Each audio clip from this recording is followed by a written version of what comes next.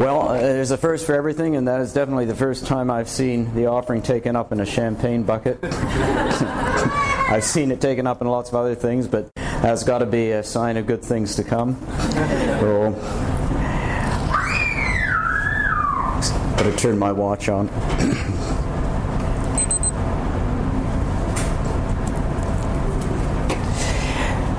I believe in miracles. One of the miracles that you're going to see this morning is a message compressed into the limited time frame that Rich is allowing me. 3 hours. And I'd like to start by reading a couple of verses from Philippians chapter 3, where the Apostle Paul writes this: "Not that I've already obtained this or I'm already perfect, but I press on to make it my own, because Christ Jesus has made me His own. Brothers, I don't consider I've made it my own, but one thing I do, forgetting what lies behind and straining forward to what lies ahead, I press on toward the goal for the prize of the upward call of God in Christ Jesus." Now, in context, Paul's been giving the story of his life, Philippians chapter 3. When he found Christ, he set everything else aside. He took all the advantages and privileges that he had, which were numerous, and he counted them as garbage compared with the gain of knowing Jesus. And he's just finished in the verses right prior to what I read out this morning. He's just finished saying that the whole goal of his life is to know Christ in His resurrection and in His suffering, and so to reach the resurrection of the dead. And so now he says, not that I've already obtained it or grasped it or have already become perfect. And so the goal that he's after is knowing Christ. That's what the context states. So what he hasn't already grasped or become perfect in is knowing Christ. And yet we know that he does know Christ, doesn't he? He's given up. If anyone knew Christ, it's got to be Paul. He's had this incredible encounter. It's totally transformed his life, and yet he can still say, I haven't got there yet. There's always more. It's an amazing thing when you meet Jesus Christ and He changes your life, that there is always more to know about Him. It's when you've been married we've been married for 34 years almost, and my wife complains there's still something new that she's discovered about me that I've never disclosed to her. So when I say it to her, it's, I've discovered something new about you, even more wonderful than was before. But she says, well, you never told me that. Worked the same way. Anyway. But there's always something new that you discover about somebody, no matter how long you've known them. And that applies to Jesus. I met Jesus Christ when I was a university student.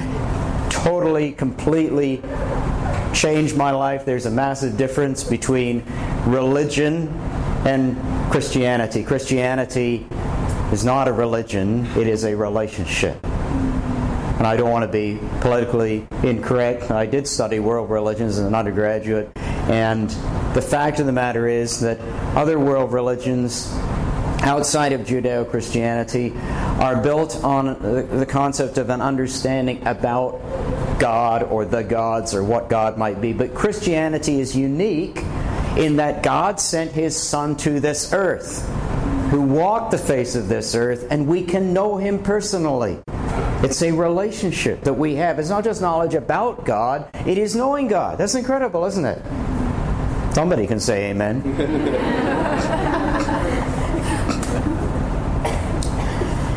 So he says, I haven't already grasped it, but I'm already become perfect, but I press on. Now this word press on, as we discover, the whole of this little segment here, these several verses, are based on the Olympic races. And if you understood the Greek of it, the word press on, for instance, is a running word. It's a word that would be used of the runner in the Olympic race.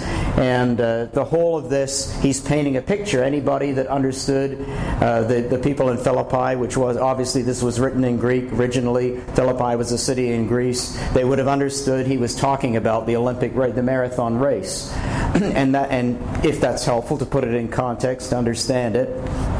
So he starts off by saying, so he pictures the Christian life as a race, right? And not as a sprint, but as a marathon. And so he says, in the process of this long race, I am pressing on. I'm running.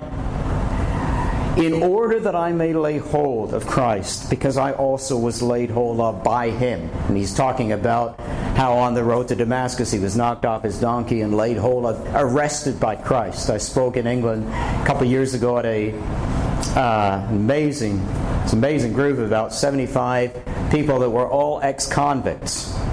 And that had become Christians, and their girlfriends and so on. It was like something right out of Jesus' ministry when he went into those places with all the people that were socially unacceptable and no one else would have anything to do with. And this verb, the verb here in Greek actually means to be arrested by. So in order that I may lay hold of, because I also was arrested by Christ. Everybody in that room, I said, this is like Paul was arrested by Christ. Well, they'd all been arrested, at least once. And so they got it. Jesus has laid hold of us. Has He laid hold of you this morning? No. Is Christianity for you a convenience? Is it an add-on to the rest of your lifestyle? Well, then there's something wrong with your Christianity. Because you're supposed to be arrested by Christ. When you're arrested, you lose your freedom. You don't have your own life anymore. Now, what the Bible teaches is actually to lose the freedom that you once had, which was freedom to wreck your life and do all sorts of stupid things, and to become a slave of Christ, to be arrested by Him, that's real freedom. It's a paradox, isn't it? It's something that doesn't seem to make sense. But if you know Jesus, it's true. He sets you free from the independence that was never doing any good anyway. And in return, He gives you something wonderful, a completely new life. So I press on. I'm running this race because Jesus arrested me, and I've got a race to run. And I want to run it until I finish. I want to be consumed by it.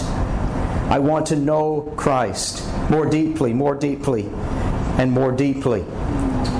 And in the process of this race, He gives us a piece of advice. And He says, this one thing I do, forgetting what lies behind and stretching out to what lies ahead. Now the stretching out part in Greek is a double compound participle. I know that sounds very impressive, but it actually and it's the only word of its type in the whole of the New Testament.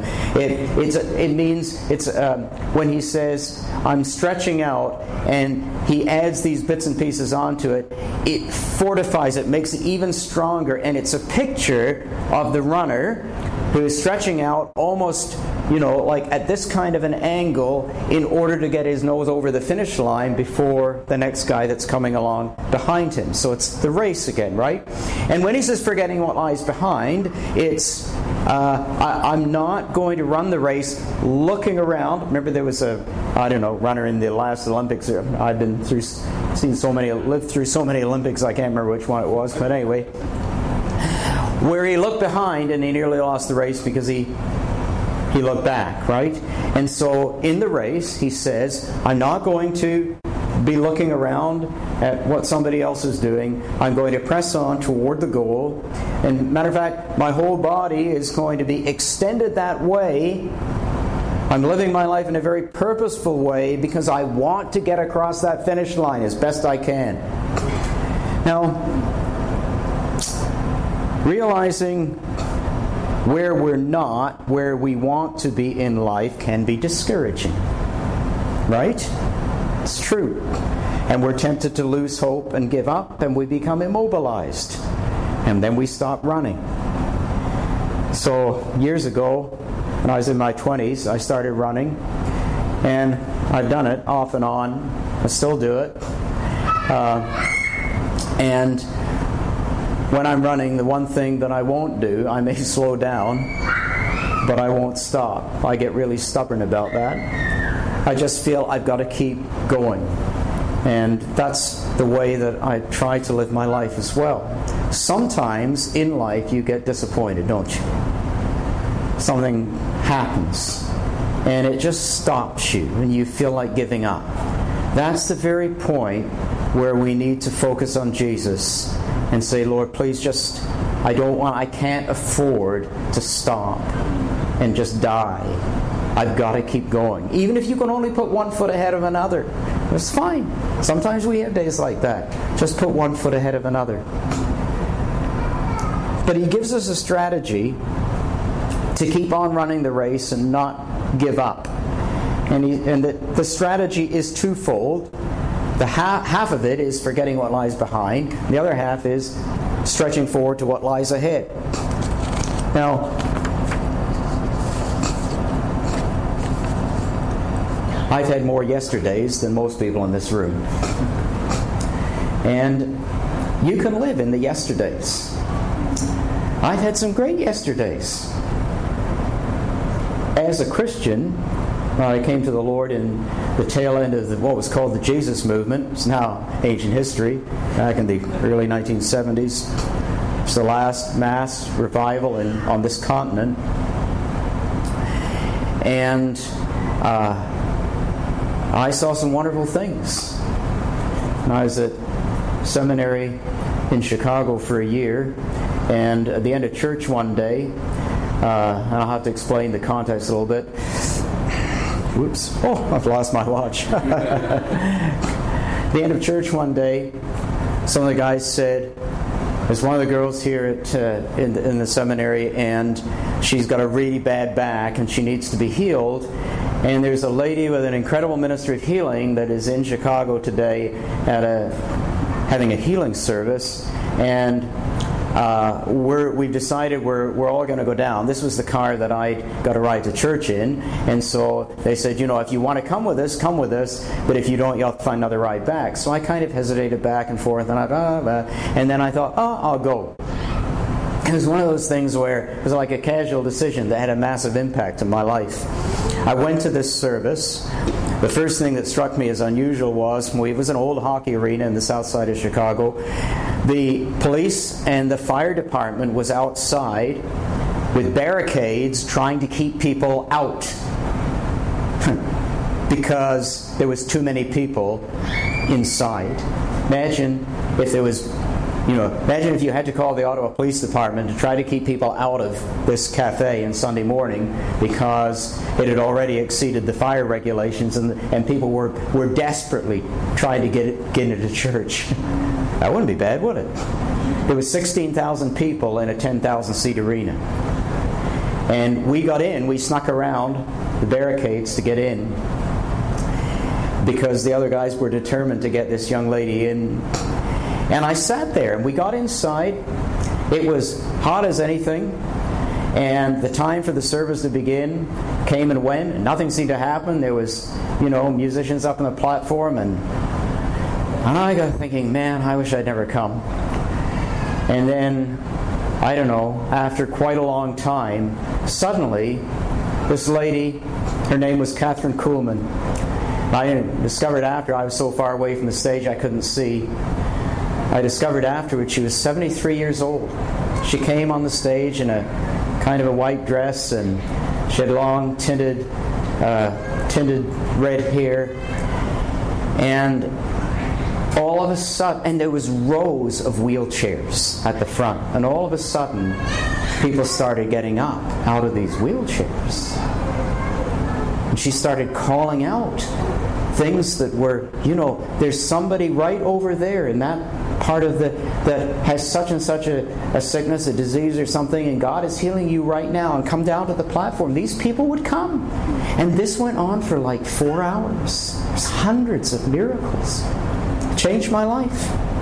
And I've never been in a place where I felt the love of Jesus more powerfully.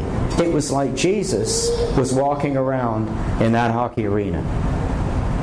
And I thought this was what it would have been like 2,000 years ago. You read the Bible.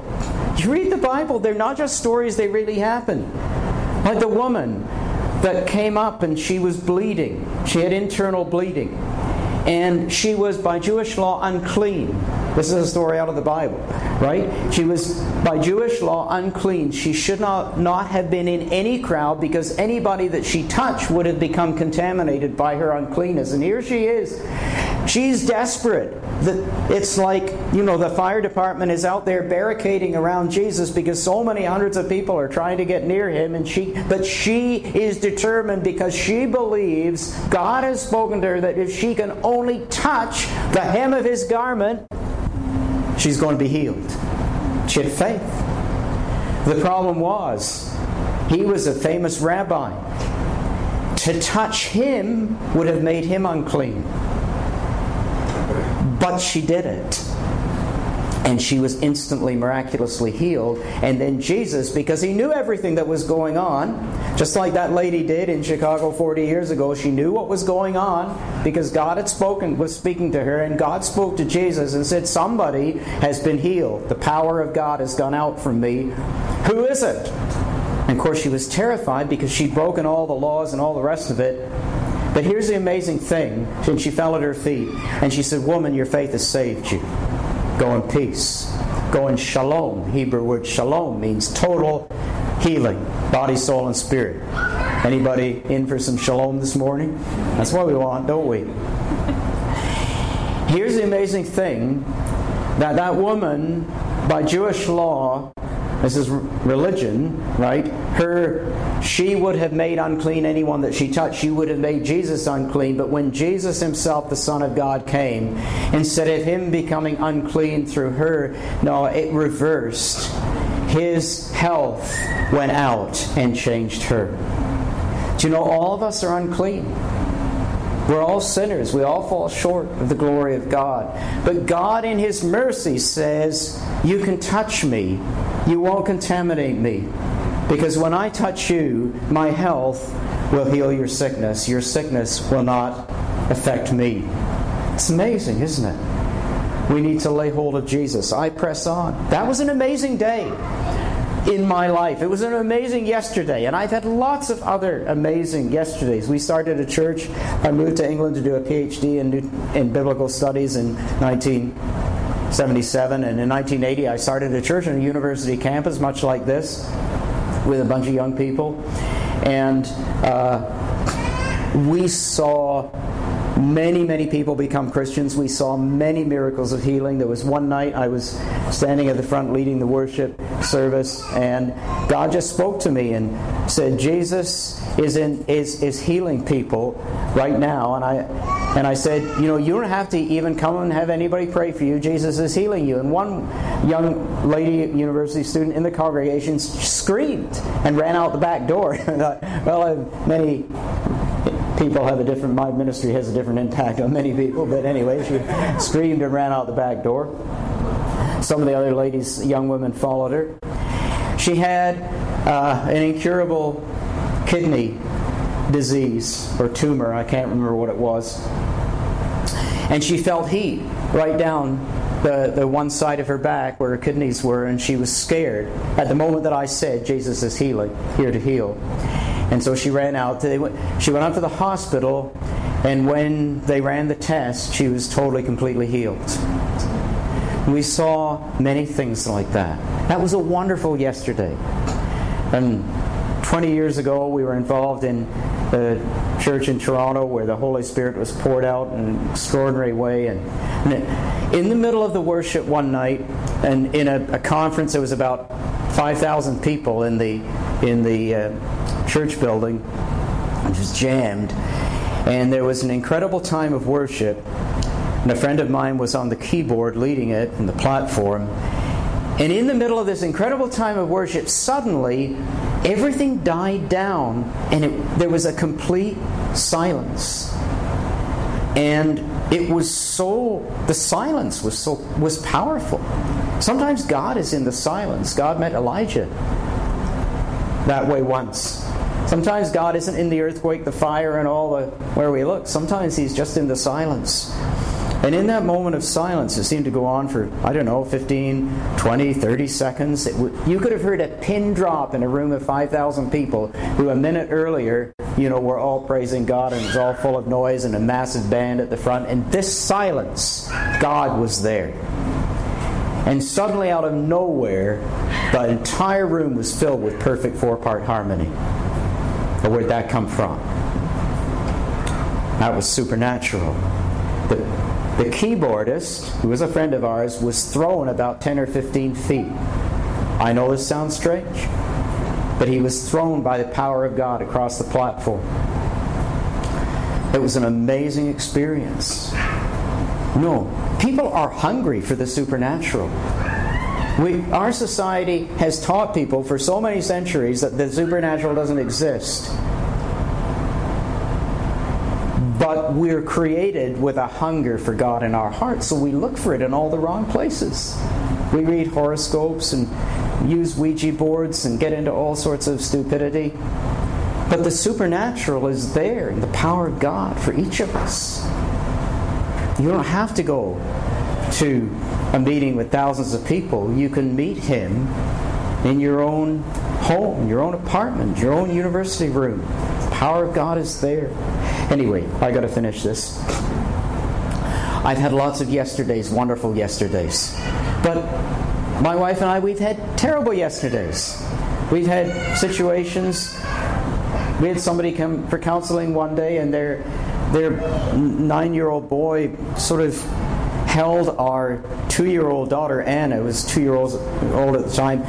He held her at the top of a flight of basement stairs, and then he just let her go. She fell down the stairs onto the concrete. That was a yesterday.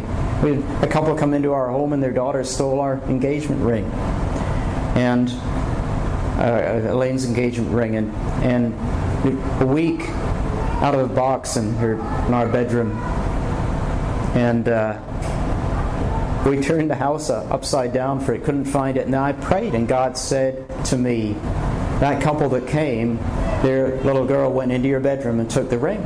I had a word from God. So I went to them, and they said, oh, amazing where that ring came from, that diamond ring, in our daughter's room. Never an apology. I won't even go into some of the unedifying things that have happened to us, but we've all had lousy yesterdays, haven't we? Sometimes it was literally yesterday that you had a bad day. Now, what am I saying out of all of this? What I'm saying is, don't be imprisoned by your yesterdays. Because if you've got good yesterdays, then you're always wanting to recreate them.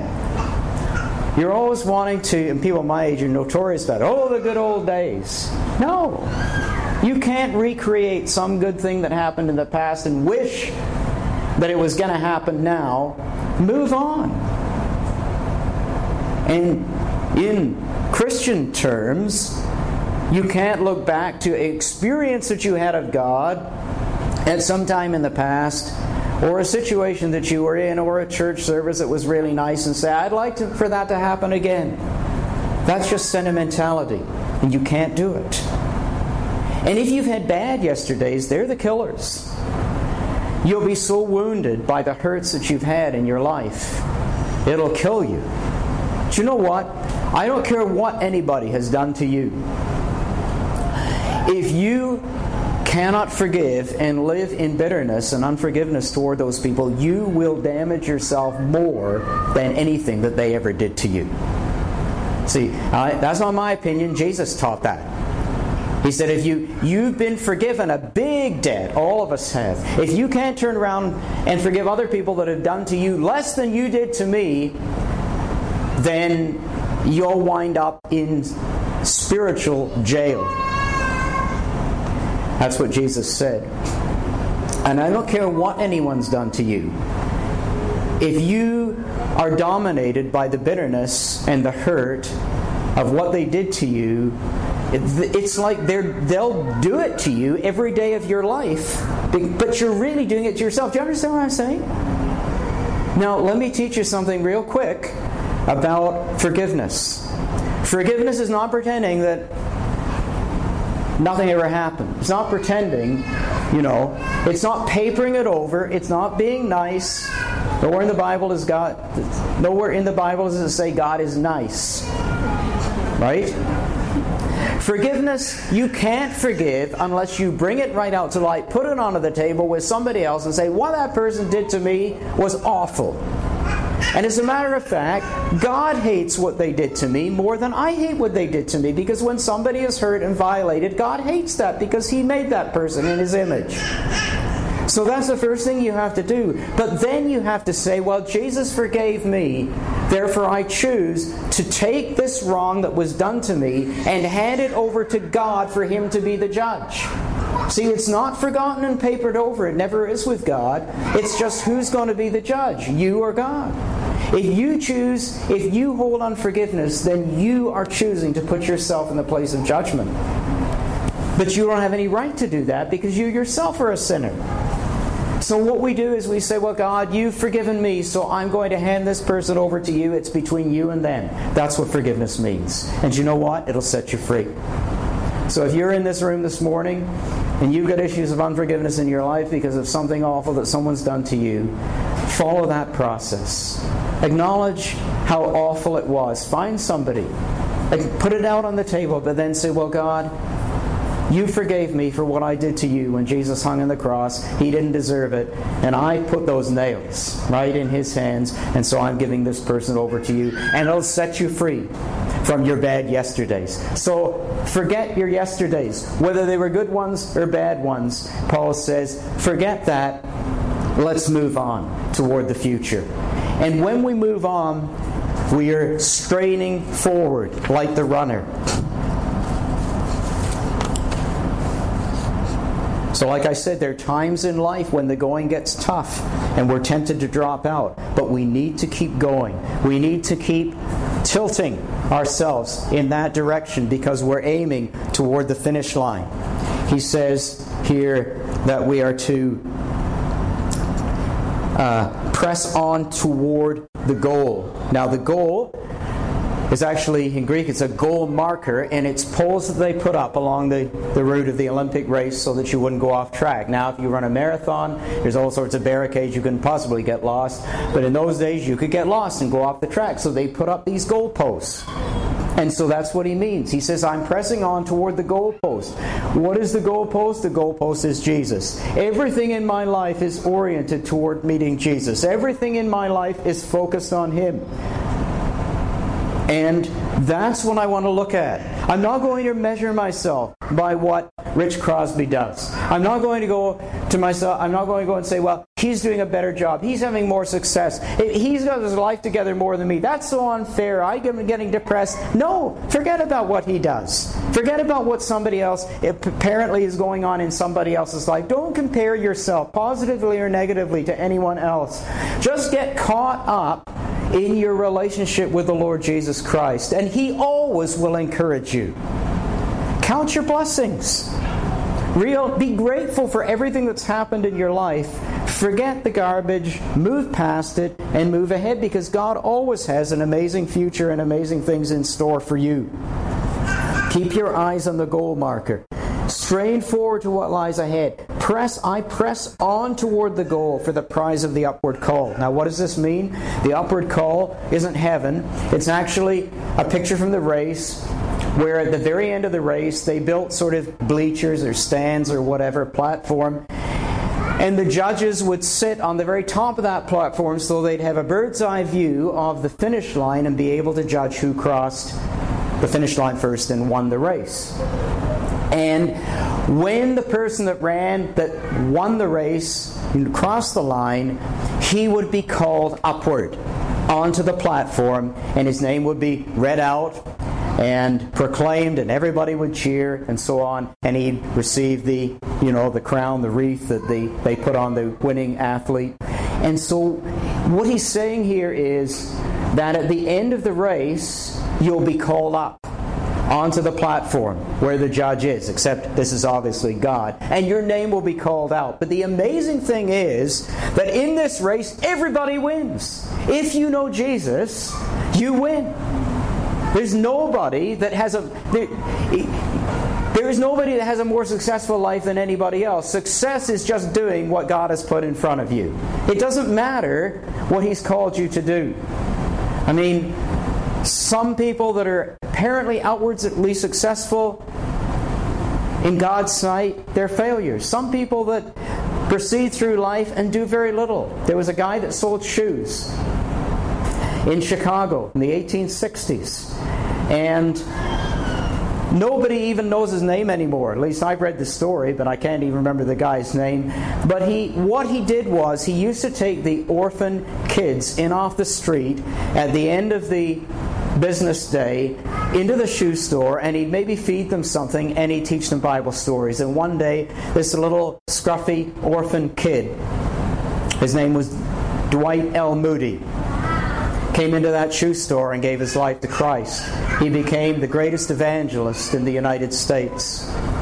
And there was a string of historical figures. He led so-and-so to Christ, so-and-so led so-and-so, so-and-so led so-and-so. And down the line was one of these spiritual descendants of Moody, yet led a young man to Christ called Billy Graham.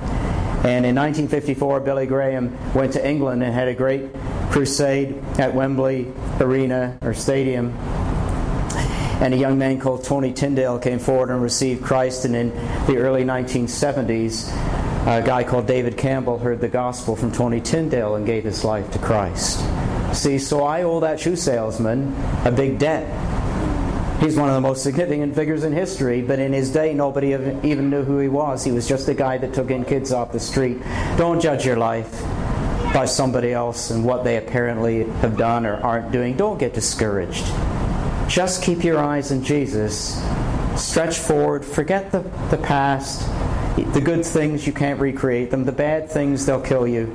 Stretch forward to know Him. Okay. Just out of sheer curiosity, I'm going to look at my watch.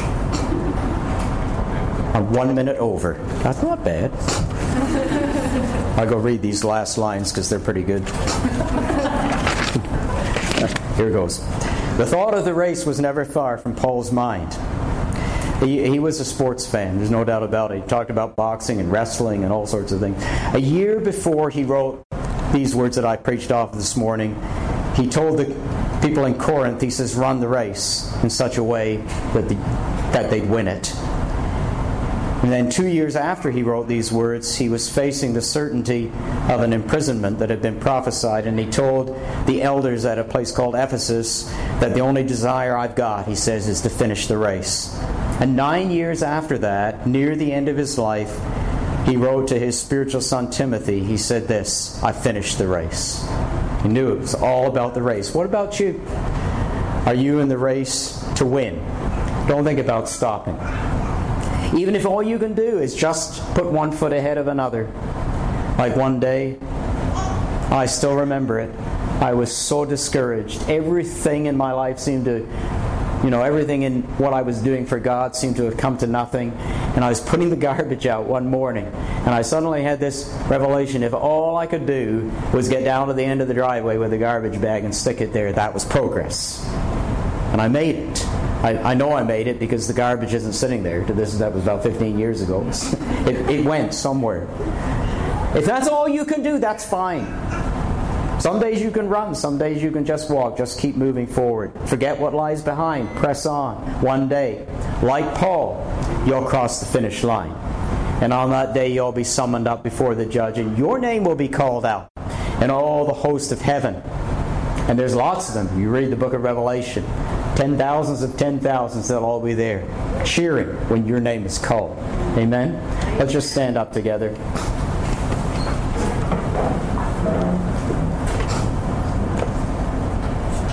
Lord Jesus, I've just taken a half hour to try to encourage my friends here this morning, and a lot of them are young and have a whole life ahead of them. But some of them are already crippled by things that have happened already to them. Lord Jesus, I thank you that you're here this morning like you were in that crowd all those years ago when that lady came up and touched you, and your cleanness invaded her uncleanness and she got set free. And I pray this morning whatever the garbage happens to be in each of our lives today, thank you that you can touch it and you can give us freedom. Lord, you can do that. Maybe there's some people here this morning that have never met you personally. They've heard about you, maybe just as a swear word, maybe just as a religious thing or whatever, but they've never met you personally. Now they're hearing this Jesus is real. Lord, I pray, if there's anybody like that, please encourage that person to reach out to you this morning and to come to know you personally. And Lord, for those of us that do know you, all of us need to know you better. There isn't a person here that doesn't need to know you better. Lord, all of us do. We're all running the race. We're not in competition with each other. We're not comparing ourselves to anybody else. We're just in relationship with you. And Lord, I want to thank you this morning that you took me as I was with all my imperfections and all my insecurities and all the rest of it. You took me and you changed me. And I thank you, Lord, that you're still changing me.